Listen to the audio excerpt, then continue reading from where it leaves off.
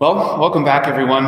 It's wonderful to see all of you. I know I said this when we had communion at 10 o'clock, but it's just wonderful to see your faces. I'm sick of looking at a camera and hoping that you're on the other side and judging whether you're on the other side by how many views the YouTube algorithms tell me that I have, which is deceptive sometimes. It's wonderful to see all of you. We're finishing up a series that we started during the pandemic called Echo the Lord's Prayer. If you remember, we're going to work through one piece of Martin Luther's Small Catechism every year, because those 6 pieces are the biggest building blocks in the Christian faith. If you have those 6 pieces down, you understand pretty much everything about what it means to be a Christian. And so this year we're studying the Lord's Prayer, and we've been walking through the different petitions, and we're going to finish that up today. But if you're anything like me, this series has messed with your prayer life.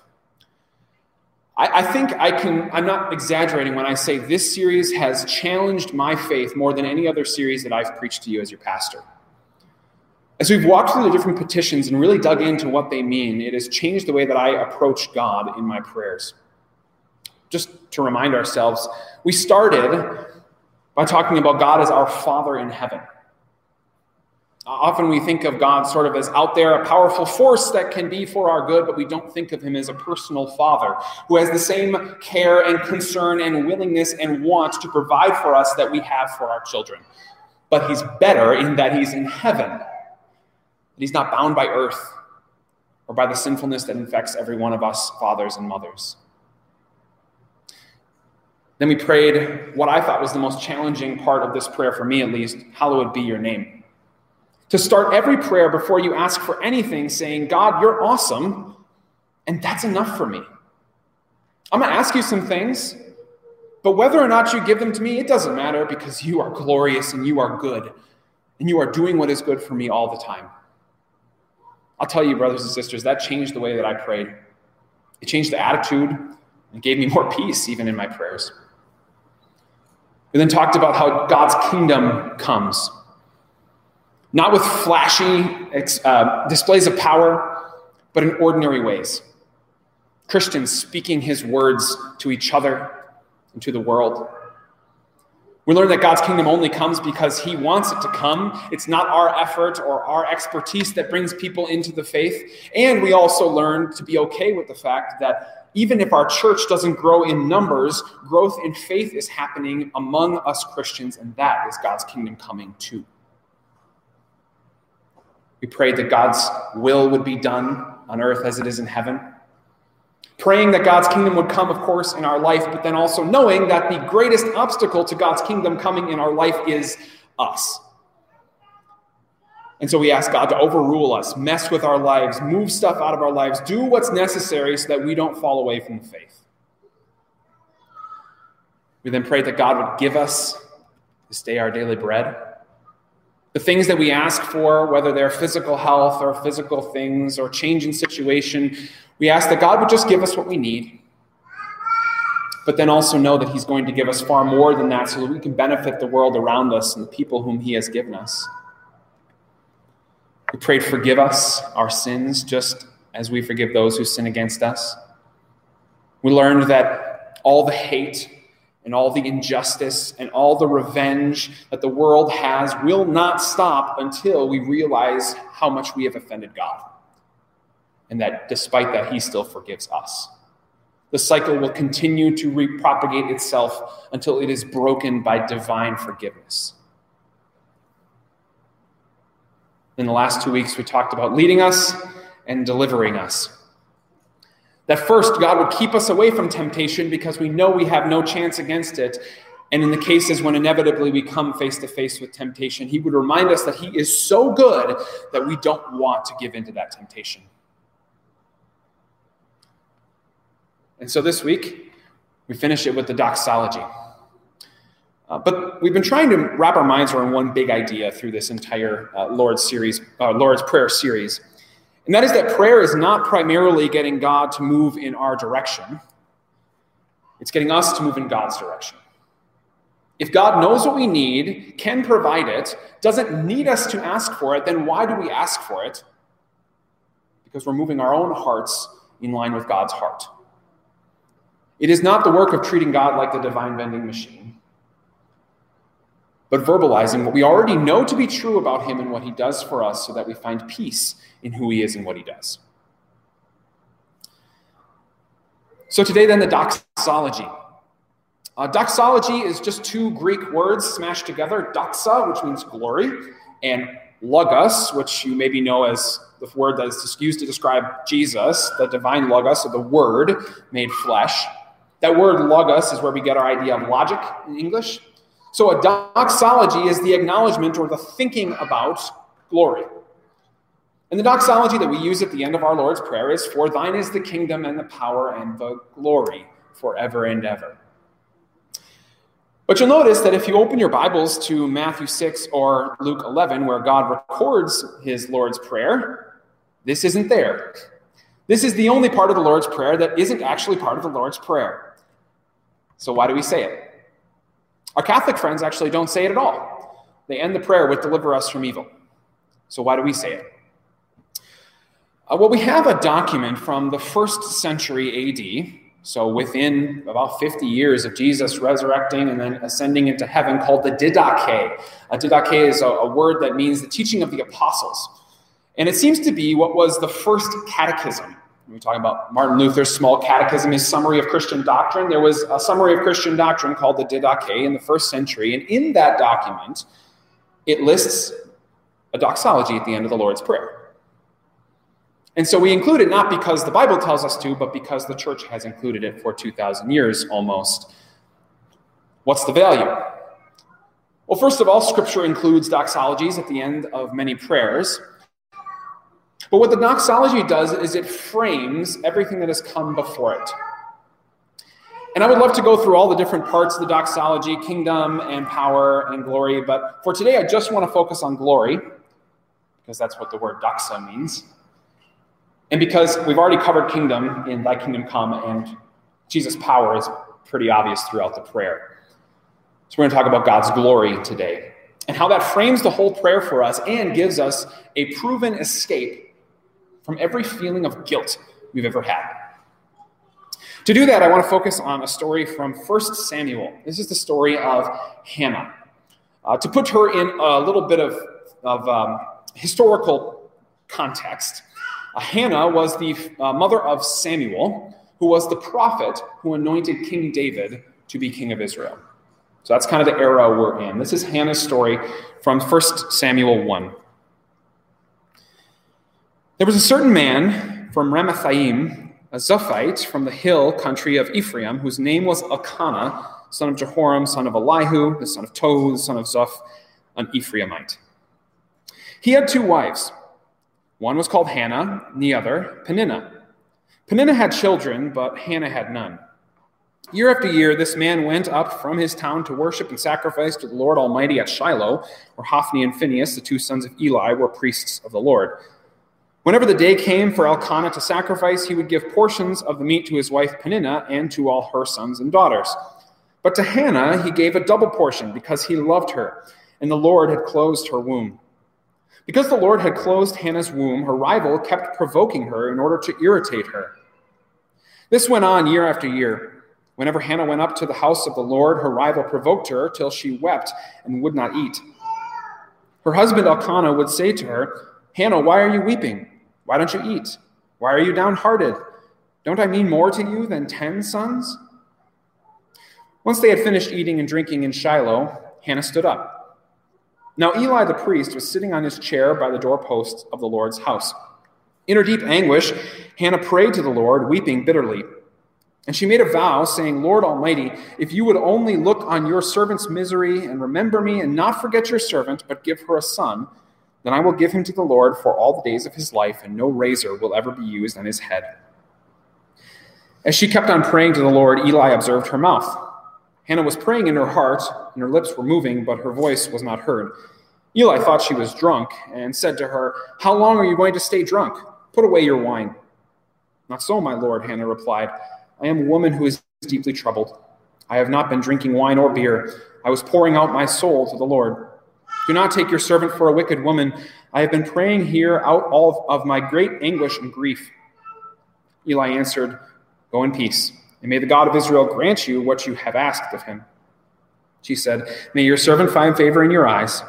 And she went away and ate something, and her face was no longer downcast. Early the next morning they arose and worshipped before the Lord, and then went back to their home at Ramah. Elkanah made love to his wife Hannah, and the Lord remembered her. So in the course of time, Hannah became pregnant and gave birth to a son. She named him Samuel, saying, "Because I asked the Lord for him." This is the word of God. So kind of a sad story at the beginning, isn't it? Two women married to the same man. One of them can have children, the other one can't, and there's a rivalry between them because of that. Before we go any further, I want to tangent just for a second, because sometimes people will use a passage like this to criticize Christianity. They say Christians say that they believe the whole Bible, but it sure seems like in the Old Testament, polygamy was okay. What do we say to that? Well, first we would say the Bible very explicitly says that marriage is between one man and one woman. But then it implicitly also says polygamy is a terrible idea. Every time polygamy shows up in the Old Testament, it is an absolute mess, and this is a perfect example, isn't it? Can you imagine the relationship dynamics in that marriage? First, between Elkanah and Hannah, where there's the feeling of guilt. Hannah, why don't you feel loved? Why don't you feel happy? What's wrong? Between Peninnah and Hannah, oh, he only comes to you when he wants more children, but with me, we have really good nights. Between Peninnah and Elkanah, what did she think of him? Was he just using her? It was a mess. The Bible never condones polygamy. In fact, it shows it to be an absolute disaster of our sin. But let's get back to the actual story at hand. Peninnah and Hannah, they have this rivalry because one of them can have children and the other one cannot. And it's obviously very deeply affecting Hannah. The text told us that because the Lord had closed Hannah's womb, her rival kept provoking her in order to irritate her. And then it went on year after year, and whenever Hannah went up to the house of the Lord, her rival provoked her till she wept and would not eat. So much pain that she wouldn't even eat. She'd weep regularly. What's up with that? Well, it's very obvious from the text her problem was she couldn't have children. But why is that such a big deal? I mean, haven't we gotten past that? Isn't that a little bit regressive? Like, aren't we past the era where women are chained to the stove, producing babies and making sandwiches for their man? Well, yes, and thank goodness for that. But let's be careful not to impose our Western stereotype of what is okay for men and women to do onto this ancient text. Because back then, having babies was the greatest good a woman could do for her family and for her society.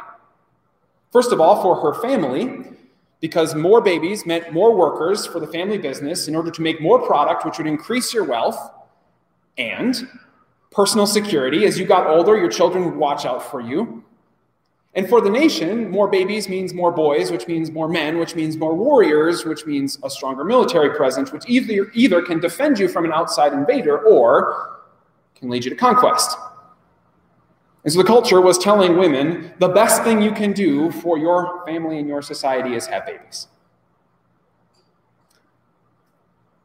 But let's remember that we kind of still have that. Many of you know your government will pay you hundreds of dollars a month to have a baby. We call it the Canada Child Benefit. And you can argue about its validity or if it's a good idea or not, but it's very obvious the government of Canada wants you to have babies. Why? Because more babies means more workers, which means more product, which means an increase in the economy, and children to take care of parents means fewer parents being taken care of by the state. And more people means growth in either political influence or even military power. And so while we don't have a cultural narrative that tells every woman you have to have babies in order to be valuable, it's still kind of lingering, isn't it? Now, Hannah, of course, was broken up by this because she couldn't do what the society was telling her to do. And we look at that and we say, thank goodness we're free of that. That a woman can live her life and she can get a career, and she doesn't even have to get married or have children to be valuable to society. True. Thank God for that. But let's not forget that the same principle of cultural narratives is still being imposed on us all the time. The world that you live in the 21st century is telling you a whole bunch of things about how you are supposed to live your life, the type of person you're supposed to be. And if you don't do those things, then you're not considered a good person by the world's standards. Now, there's 1,001 ways you could apply this, but just think for a moment, what are some of the cultural narratives that we have in our society today? How about cultural narratives for women? Maybe it isn't have as many babies as possible, but is it maybe do everything that God has asked women to do, and most of the things that God has asked men to do, and a little bit more on top of that? Like, make sure you have at least 1 or 2 children, that they're perfectly behaved and that they look really good in pictures, that they're getting a good education, and make sure that you have your own career, that you're pulling it off and advancing, all while keeping your house perfect, your husband happy, and being able to still look good in leggings.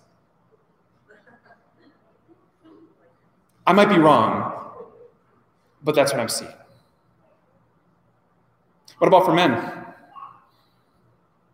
I think feminism has unfortunately let men off the hook of their responsibilities in a lot of ways, but I think you can boil down the cultural narrative for men into basically one word, and that's power. Either be physically powerful. You're a real man if you're built, if you can fill out a t-shirt. You're a real man if you have financial power, a lot of money.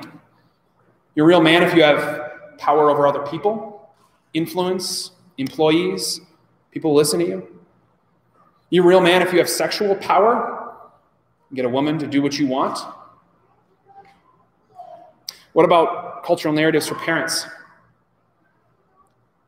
If I could maybe try to summarize cultural narratives for parents, it's make sure that your kids don't drink that, don't eat that, don't watch that, don't smoke that, don't say that, don't watch that. And if they're going to do anything, make sure that you've marked off your 9 restrictions on how they're going to do that, all while making sure they're still in an art, a music, and a sport.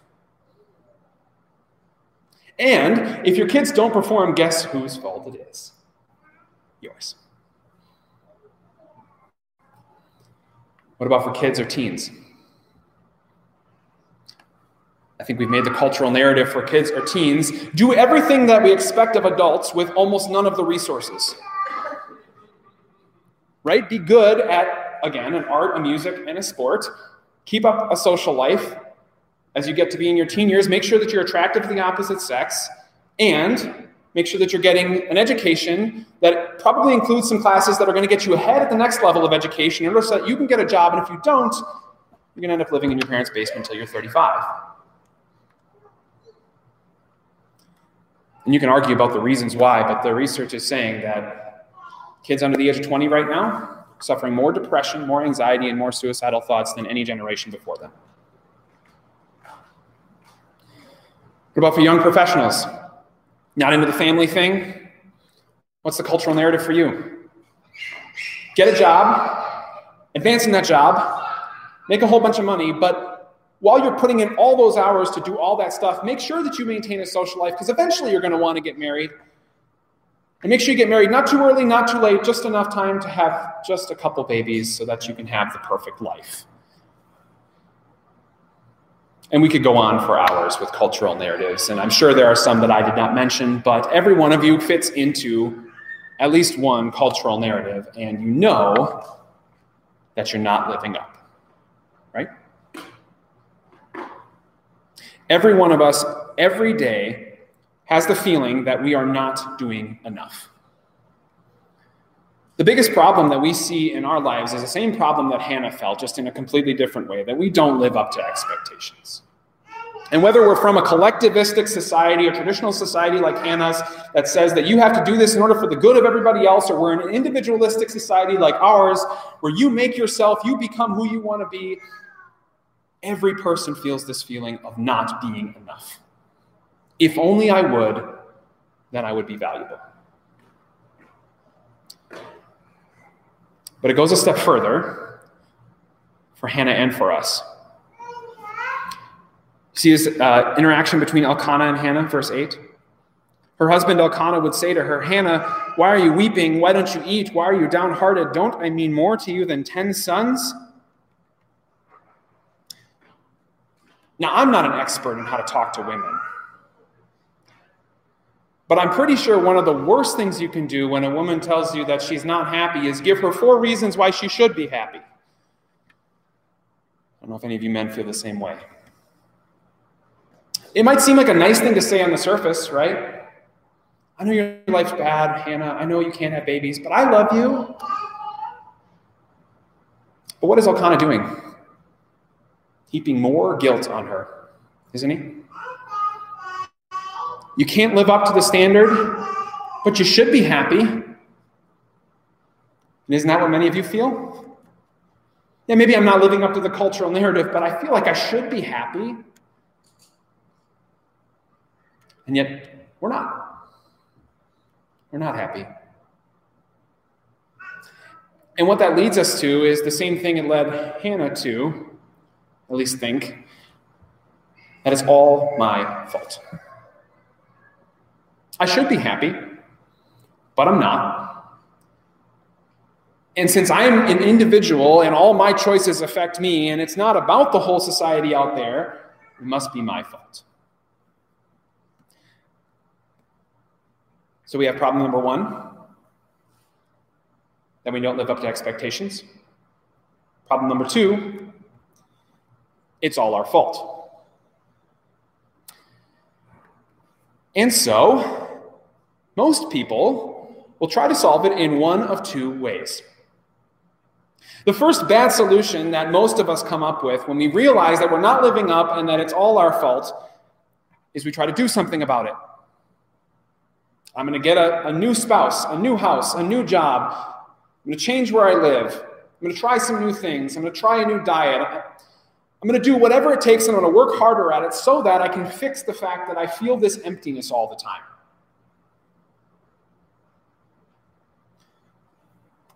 But it doesn't work. It makes you a slave to whatever you've shifted your focus to be. Just as an example, if you're in Hannah's case, she wants to have a baby, but she can't have a baby. If she wanted to try hard or do something about it, maybe she would shift her focus. We want to put her in a modern place like us. Maybe she would shift her focus to her career. But then what? What happens when the career isn't as fulfilling? She's going to run this endless rat race of trying to find the next thing that's going to satisfy her, but it's never going to work. So the other bad solution that religious people come up with is try to get God to do something about it.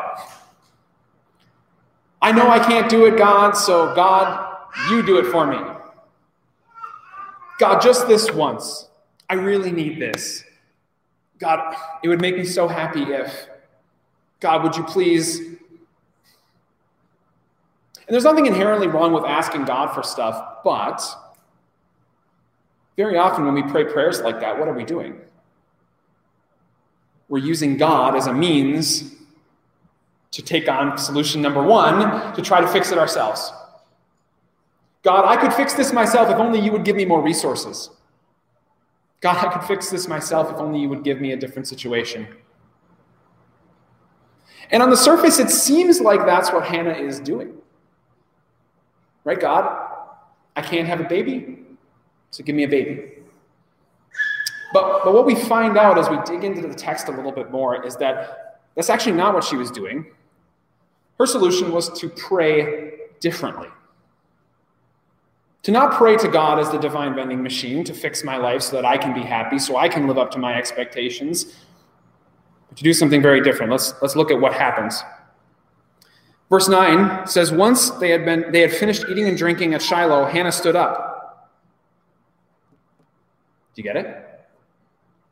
Probably not, because it's a Hebrew idiom. This verse actually should make you say, huh? Because that's not how we talk in English. But we could maybe make a comparison to an English idiom that we have, like putting your foot down. Imagine you're learning English for the first time and you get to a place in a text where it says, she put her foot down.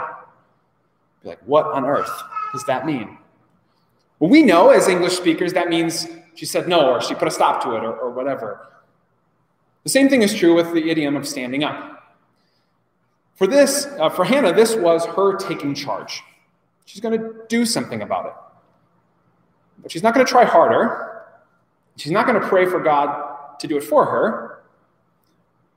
She's going to pray to the Lord, weeping bitterly, and then say, Lord Almighty, if you will only look on your servant's misery and remember me, and not forget your servant, but give her a son, then I will give him to the Lord for all the days of his life, and no razor will ever be used on his head.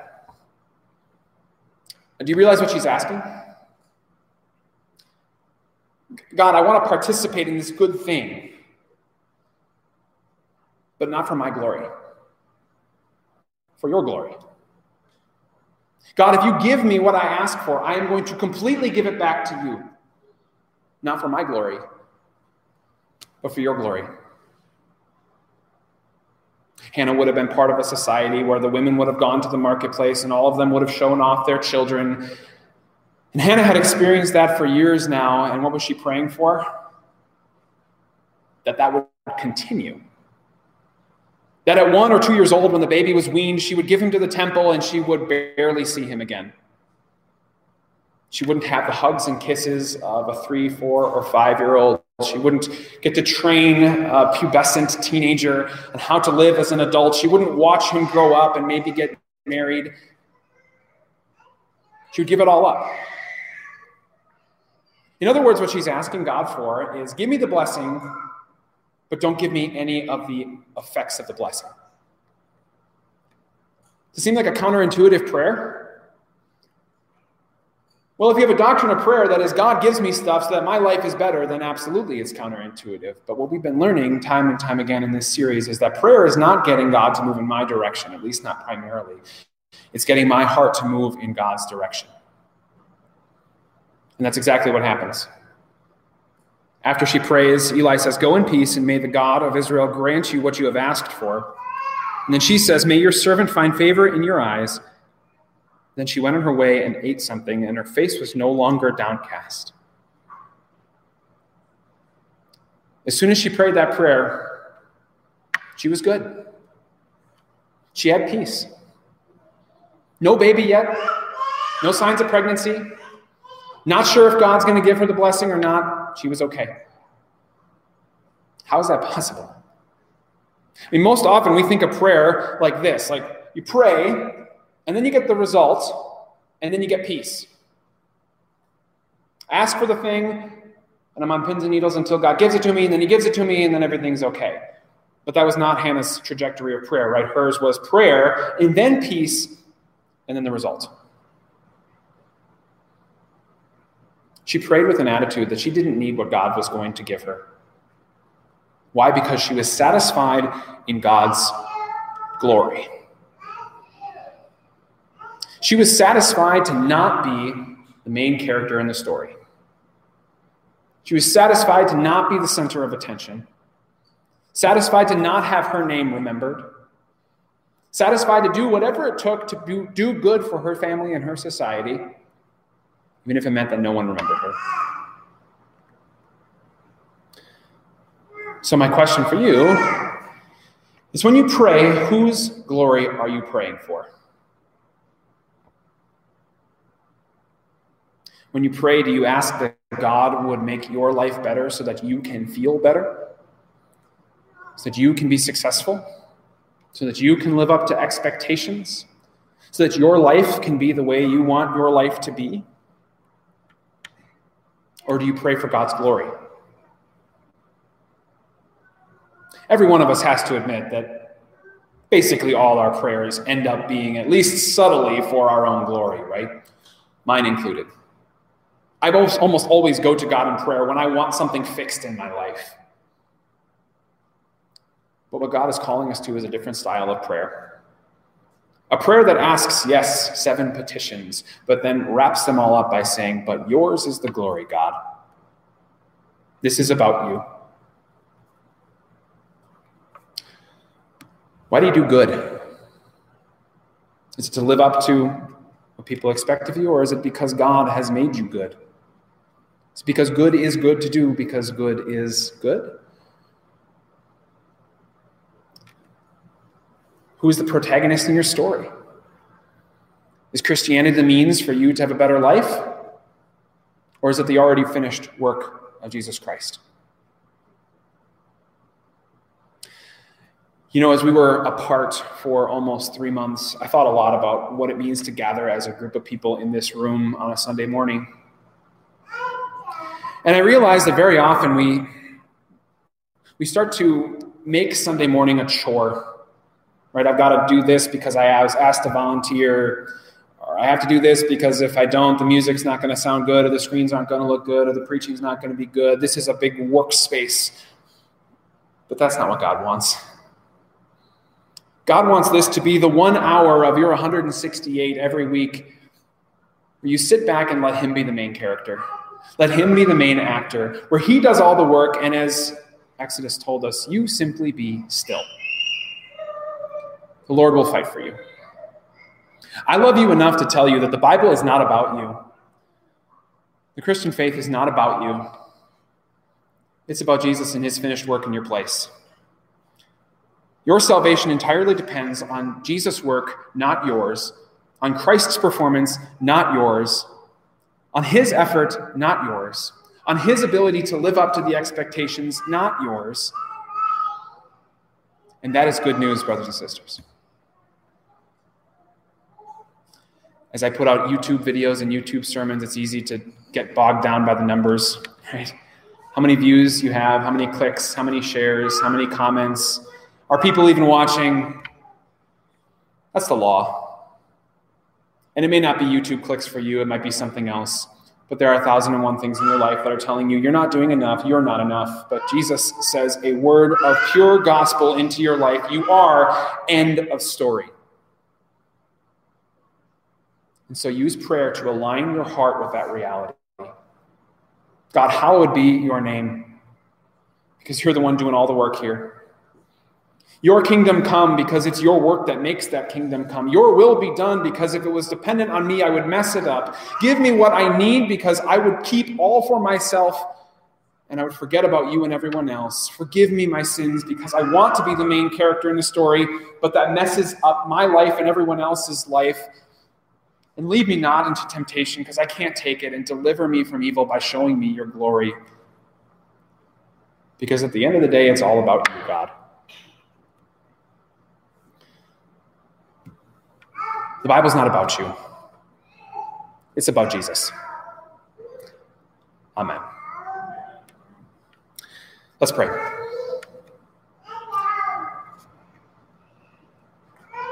Lord God, thank you for training us in prayer to remind ourselves that you are the main character of the story. That your glory is the ultimate good. That we are servants of your good and gracious will. That forgiveness comes only because of you. That because of you, we are at rest. That because of you, we don't have to live up to anyone's expectations because you have lived up to the expectations in our place. So now unleash us for your glory. As people with nothing left to prove, use our hands and our mouths to serve the people around us. We ask these things in your name. Amen.